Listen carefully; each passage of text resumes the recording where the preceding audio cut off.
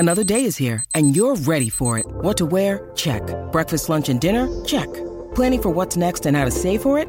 That's where Bank of America can help. For your financial to-dos, Bank of America has experts ready to help get you closer to your goals. Get started at one of our local financial centers or 24/7 in our mobile banking app. Find a location near you at bankofamerica.com/talktous. What would you like the power to do? Mobile banking requires downloading the app and is only available for select devices. Message and data rates may apply. Bank of America N.A., member FDIC. This episode is brought to you by Shopify. Whether you're selling a little or a lot, Shopify helps you do your thing, however you cha-ching. From the launch your online shop stage, all the way to the we just hit 1 million orders stage. No matter what stage you're in, Shopify's there to help you grow. Sign up for a $1 per month trial period at shopify.com/special offer, all lowercase. That's shopify.com/special offer.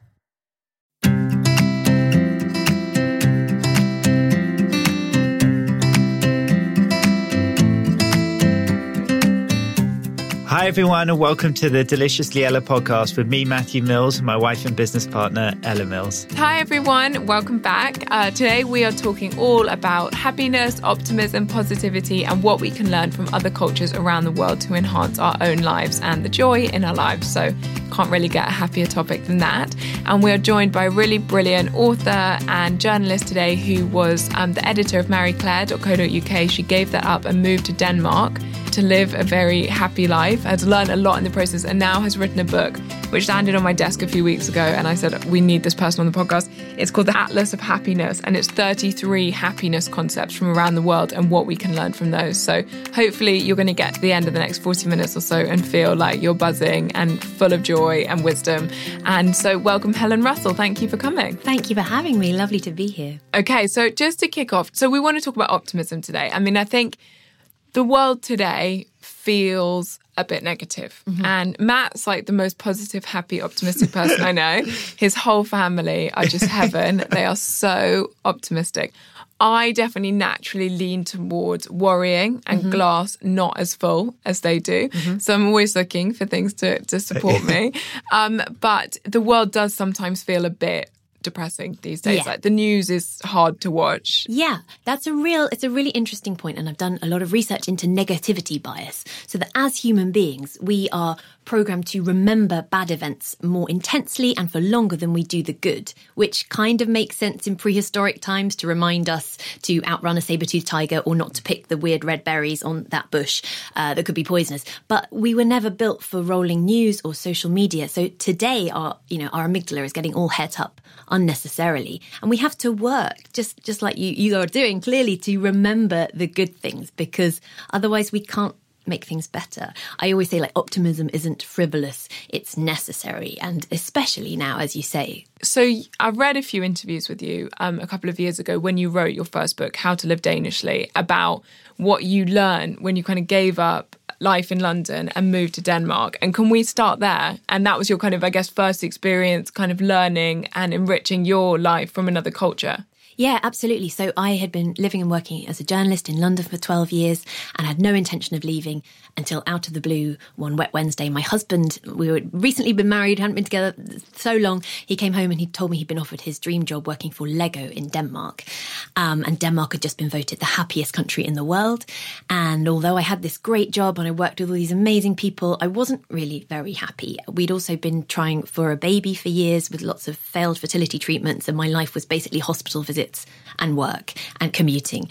And so we sort of thought, well, if we can't get happier by mixing things up and trying something different, then if we can't get happier in Denmark, where could we get happier? Yeah, if you can't get happier in the happiest country in the world, you're in exactly, trouble. Then you're really in trouble. So, and I am not naturally great at taking these chances and making the leap, but he promised that we'd relocate for my career next time, and I found myself agreeing. So we moved, packed all of our things into 130 boxes, shipped them across the North Sea, and emigrated in the middle of winter to Denmark. And I didn't know anyone, didn't speak the language, had no friends, had no job, and had to sort of learn to start over in a way. And so I started to realise straight away, really, that things were a bit different. People looked more relaxed. They walked more slowly. They talked more slowly. They took their time to eat together or just sort of talk or just breathe. And we were really impressed.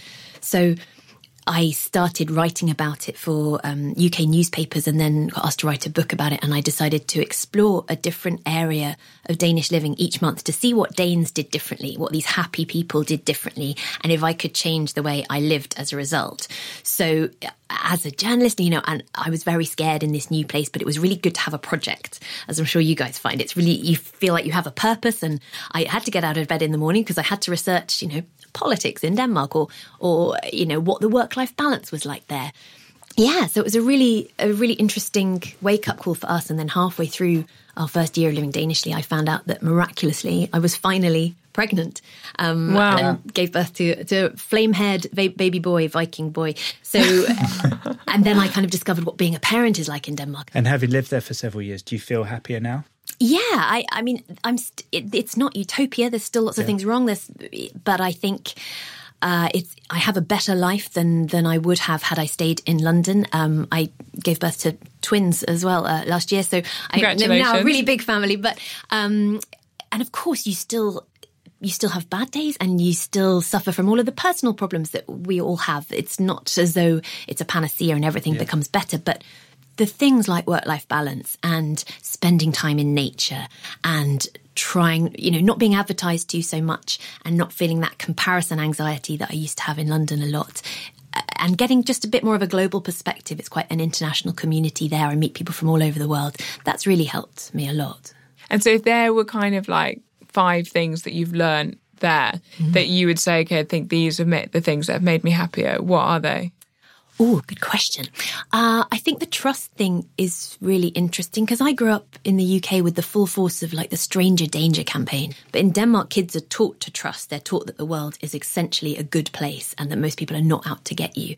And that's a really liberating way of thinking. You can go through life less anxious if you feel that way. Totally. And trust is a self-fulfilling prophecy. If you trust the people around you, they are more likely to behave better. I think the work-life balance thing is also key. I moved out there and I was freelancing, and I tried, turning off my laptop at 5 p.m, so still later than a lot of Danes were working. And I almost expected like a clap of thunder or a bat light to go on over the North Sea.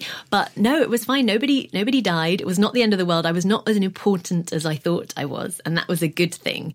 You don't have to work all of the hours. Danes don't really do presenteeism. So they'll do their work, then they'll leave. That's fine.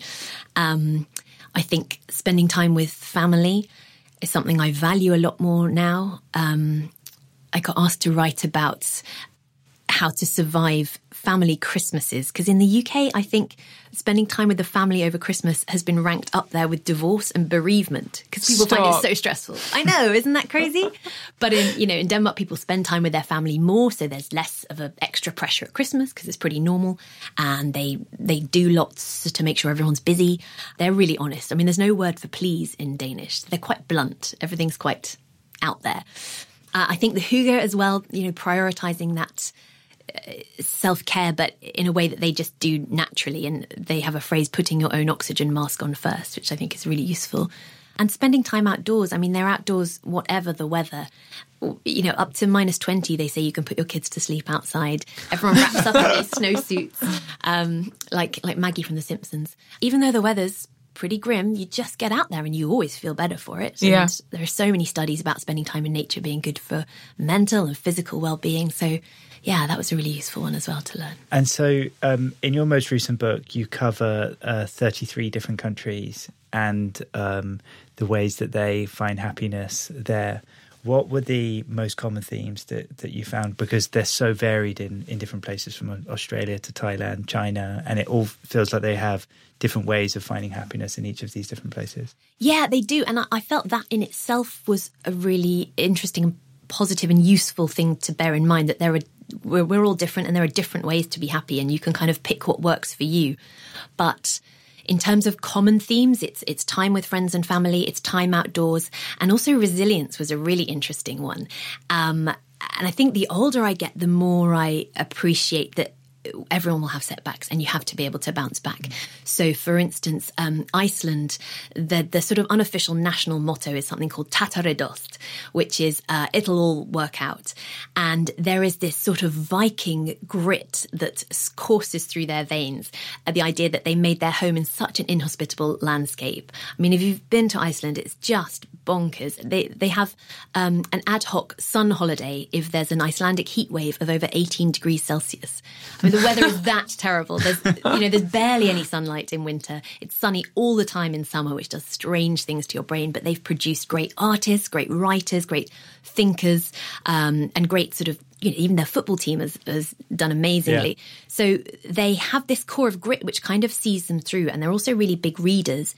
And reading is a fascinating thing in terms of happiness, because if we read, we develop our empathy skills. It encourages new neural pathways.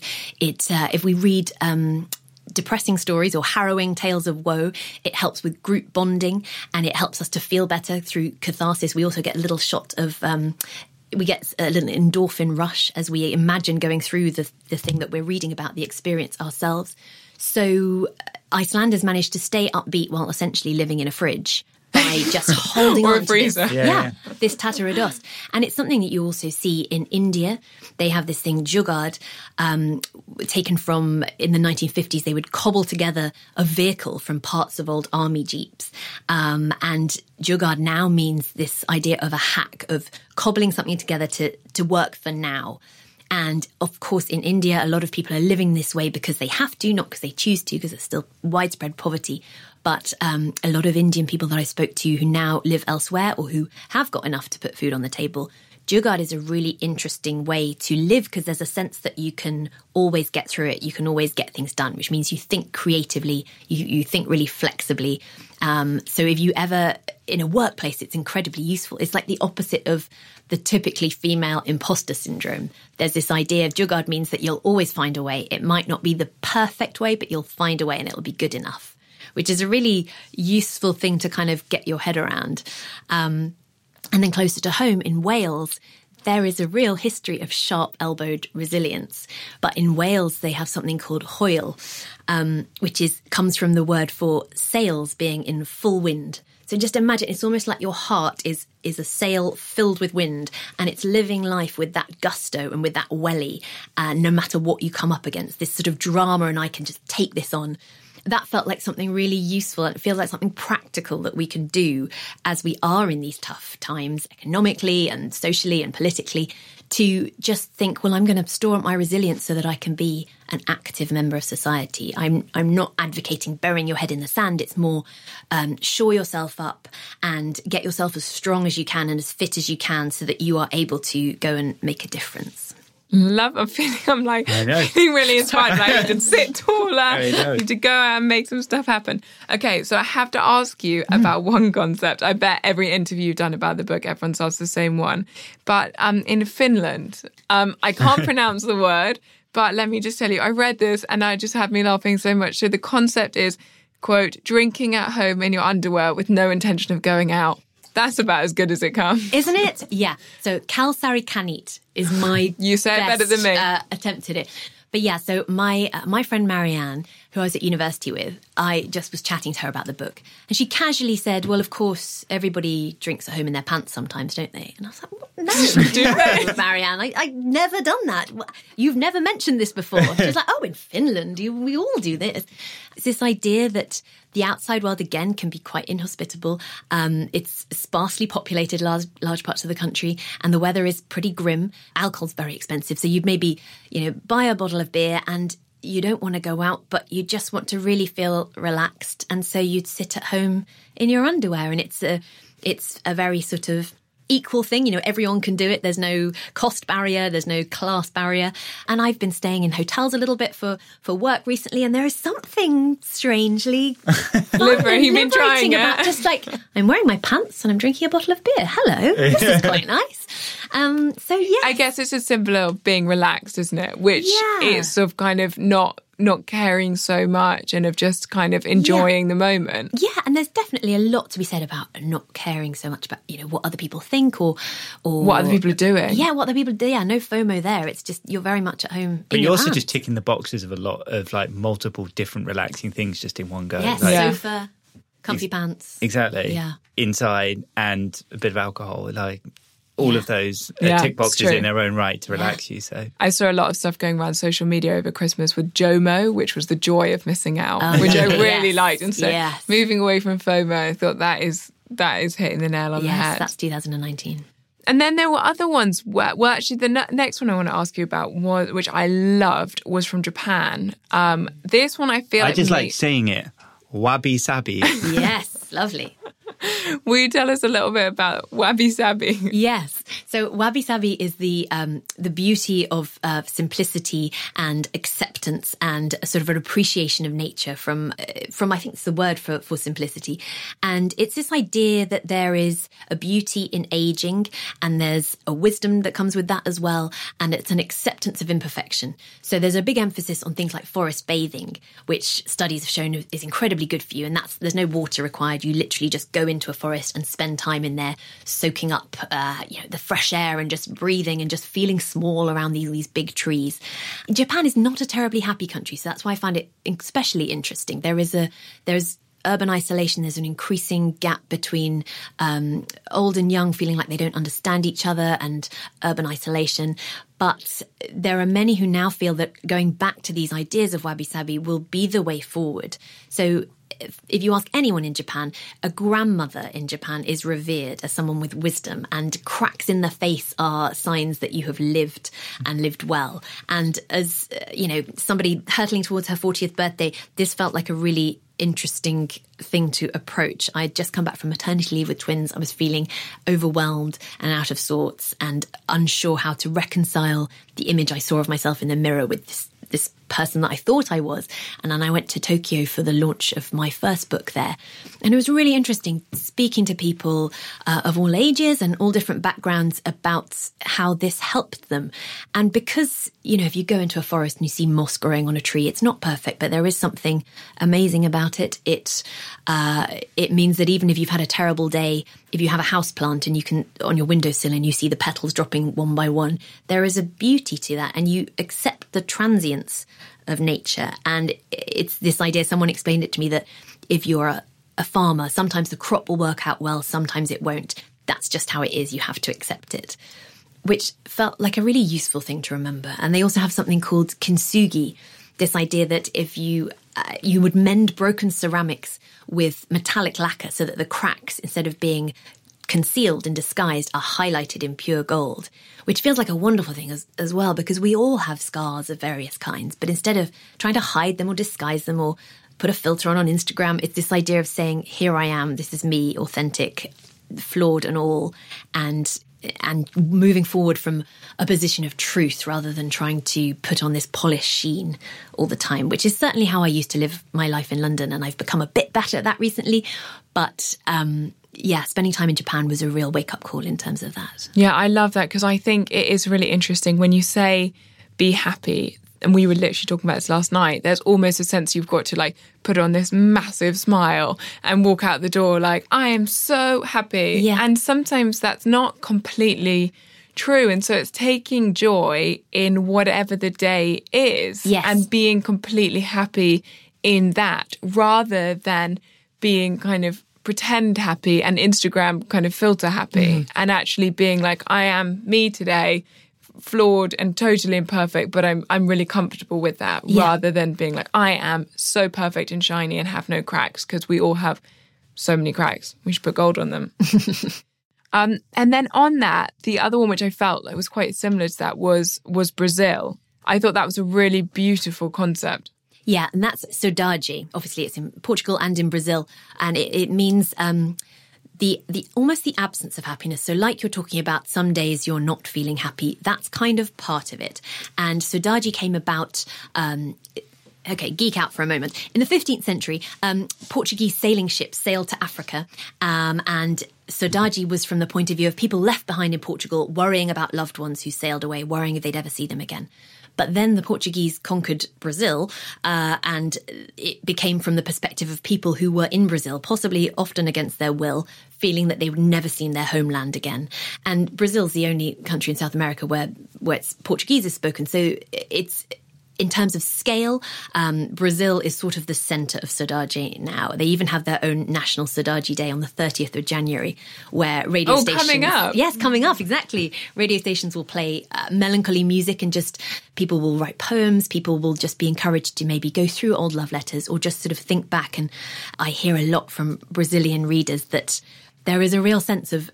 It's almost the presence of absence. It's this idea that you're happy that you had this beautiful thing once and you may not have it anymore. And it can even be sadness or missing a happiness that you merely hoped for. So perhaps if you hoped your life would turn out one way and it turns out another way, it's mourning that, which I found fascinating because scientists agree that there is merit in this way of thinking, that being sad sometimes can counterintuitively make us happier by providing catharsis, improving empathy, promoting generosity. And of course, as you say, it's part of our lives. We will all go through tough times, and knowing that it's okay not to be okay, knowing that when we have those dips, it's not that we are terrible people or that we are, it goes back to resilience again. It's not that we're never going to get out of this pit. It's part of life. And so Saudade, this idea of melancholy and missing things, but you get on with how life is now because you've almost got those feelings out of your system. Yeah, I like that, again, the honesty in it, the acknowledgement that there's beauty in imperfection and that there's joy in the kind of lack of certainty in a way and things. And I guess seeing life for what it really is, which is that it's ups and downs, and you've got to, you always say it's your favourite phrase, like you can't have Friday night if you don't have Monday morning. Good one. And that's a work-related version, but it's so true. You're not going to be able to feel kind of absolute joy if you don't feel pain, because you're not going to have the same appreciation for it. And so if you keep putting anything sad or anything painful in a box and not really acknowledging it, it feels like you're never going to kind of fully experience life for what it is. Yeah, and life is feeling all of those feelings. Yeah. The Chinese have their real word term for happiness is Xingfu, which is not just feeling jazz hands, happy, smiley in the moment. It means living a good life, and it's all part of that.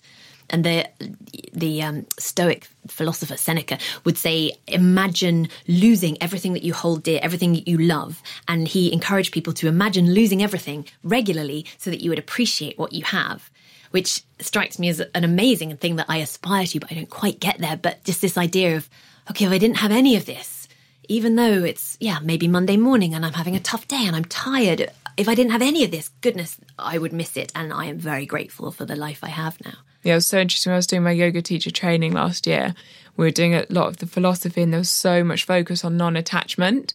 And it made me realise like how unbelievably attached I am to so many things. And I was like, wait, I'm so attached to you, like to Matt and like to our dog and to everything else. And they were really encouraging us to kind of think, okay, but what happens if you weren't really attached to that? Not that you don't love it or respect, but that you are able to kind of imagine just you as you and appreciate that and not be kind of, I guess, hooking yourself onto everything around you. And it was quite interesting to reflect on it. I'm not sure I'm very good at it. But and so what happened? So when you had to go through imagining that, what was the next process? Well, it made me realise how attached I was and how much my emotions as a result are so linked to everything around me. Right. And perhaps that makes me a bit more of a yo-yo. I'm definitely an emotional yo-yo. So no, it was interesting to think about.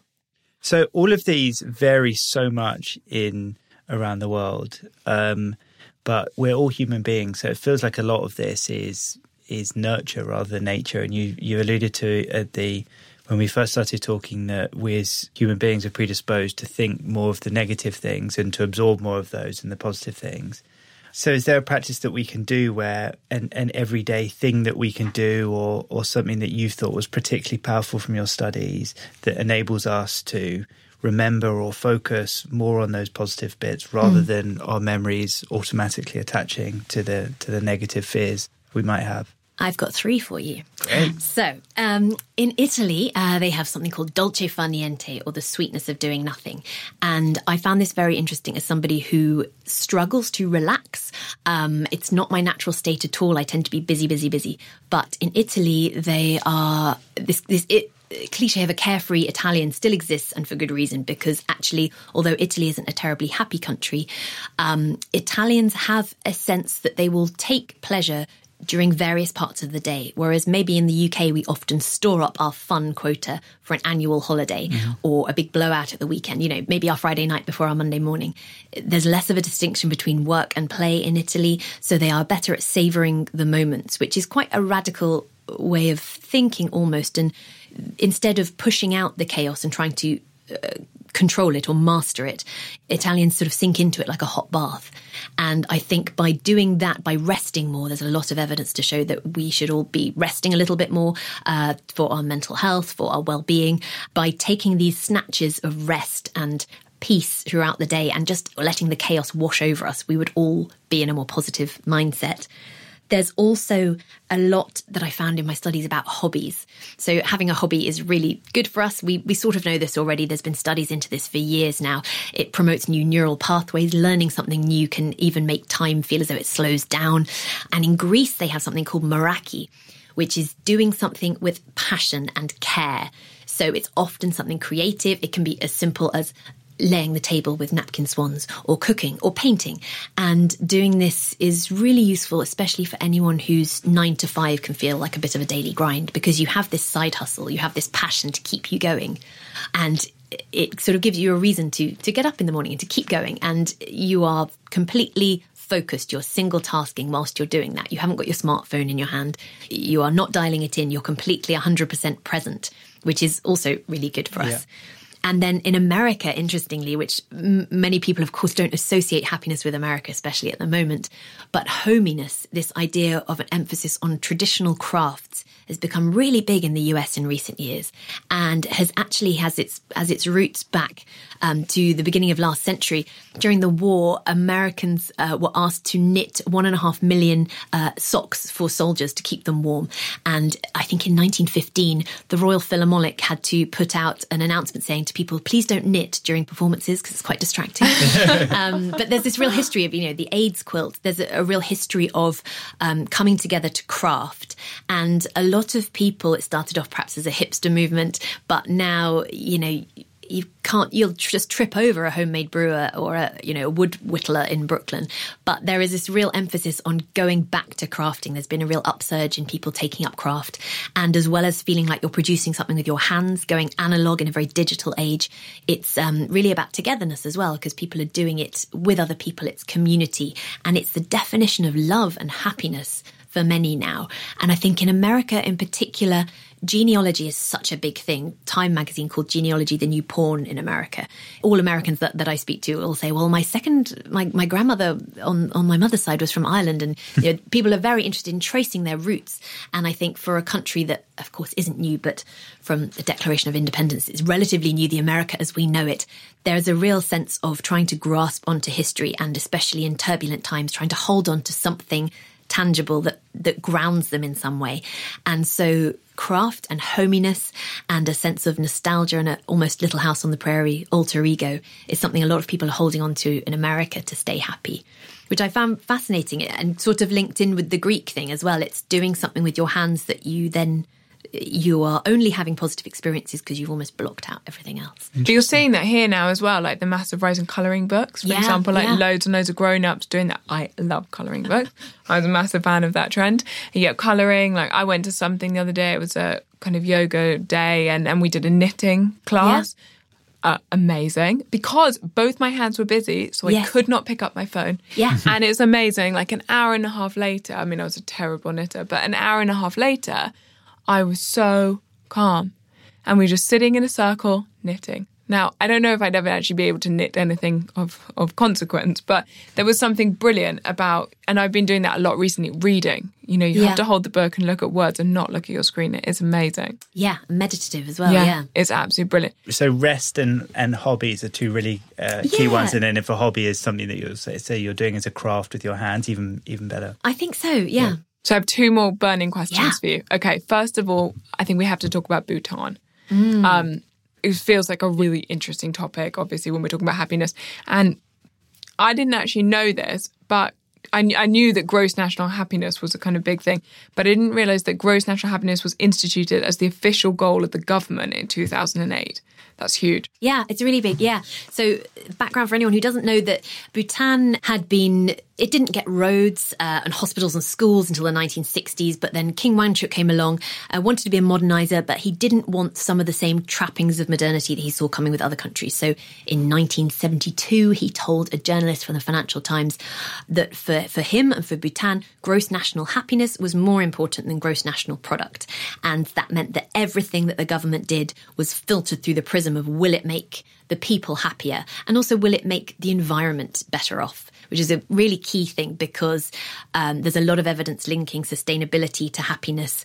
People who care about the environment are happier, and people who are not happy are bad for the environment because they tend to consume more, because we buy things to bribe ourselves through the day. So in 2008, gross national happiness became part of what they decided they were going to govern the country by. And in 2011, Ban Ki-moon, then at the UN, tried to spread it to the rest of the world. So because the philosophies and the practices they were putting in place in Bhutan were working. It's not just a sort of fluffy, nice to have pie in the sky. They survey people every 2 years. People are reporting being happier. It's not perfect by any means, but literacy is up. Life expectancy has doubled. They have STEM subjects in schools now. Kids are learning to make their own computers. They have Western hospitals as well as traditional Bhutanese hospitals.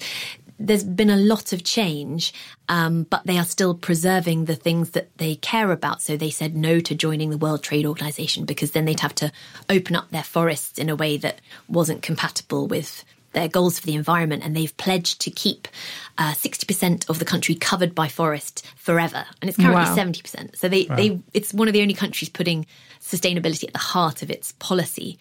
And it's something that we could all really be learning from, and not prioritising money over happiness. We all know money doesn't buy happiness. We need a certain amount of money up to a certain threshold to have the things that we like and to be comfortable. But studies have shown time and again that over a certain threshold, it's not making us any happier. And that it's such an instant fix. It's happy for 10 seconds and then on to the next thing. Yeah. And studies have shown that we get far more pleasure from experiences than we do from buying more stuff that we don't really need anyway. So, in Bhutan, it's the most beautiful country. It's incredibly lush. Bengal tigers are making their way to Bhutan because the landscape and the forest is getting destroyed in India, but they're wanting to come through into Bhutan because there's still this great habitat there. So, yes, they are getting a lot of things right that we can learn from, I think. I loved that. And then my last question for you was, of all the concepts you studied, what's your favourite? And what do you think is the most applicable? I honestly, I've spoken to a lot of people, and I feel as though I often get people coming up to me afterwards and saying, well, this is my problem, diagnose, which one, which country. So I think for me, Japan, wabi-sabi, and Brazil, sodaji have been hugely helpful for where I am in my life right now. There's also the Swedish Smultronstall is a wild strawberry patch. It came from a traditional Swedish children's book where children would go into the forest and they'd thread wild strawberries onto a blade of grass. And it became symbolic of a place where you would go to restore and relax. And everybody would have their own special place. It was different for everyone. So for some people, it might be a favourite bench in a park, or even a special chair in their house. And it's just somewhere you go before you reach breaking point to reflect. And it can again touch on melancholy. It's not all about, happy jazz hands, but it's somewhere where you go to just centre yourself and take a minute to calm down. And with 3 very small children, I have found that behind my coats, my own personal Narnia, quite often I will just now take just a minute to just centre yourself and calm and restore, so that I'm ready to get back out there and be an active participant in life. So on a practical level, that's something I use quite a lot as well. I absolutely love it. I feel really happy. Yeah, I feel really uplifted. So, Helen, one thing that we do with each guest that comes in is at the end of each episode, we just ask what's a daily practice or routine or saying that you live by each day. Oh, I think for me, it's about getting outside now, no matter what the weather. I was on bed rest before I had my twins, and I never really realised how much it meant to me to be out in the world before I couldn't move my body at all, and I couldn't use it. And it was a real eye-opener, and I swore that as soon as I could move my body and move outside the four walls of my bedroom again, I would. And so there is a hill near where I live where I will walk up to every day, and I will just breathe in that fresh air and just sort of get my heart rate going and get my trudge on, and it's so good for my mental health. So for me, it's walking. Okay. I love that. That's amazing. Well, thank you so much for coming on. It was really fascinating. Yeah, and if anyone wants to learn any more about all these brilliant concepts, the book is called The Global Secrets of How to Be Happy, The Atlas of Happiness. And yeah, it's a brilliant book to have at home. So thank you so much, Helen. Thank you all so much for tuning in. I hope you're feeling a little bit happier yourselves and maybe a few things to take away from that. As always, if you enjoyed the podcast, please do rate us, review us, share us with your friends. It makes the world of difference to sharing happiness and hopefully living a little bit better with the world. And we will be back next Tuesday. Have a lovely week. Thanks, everyone.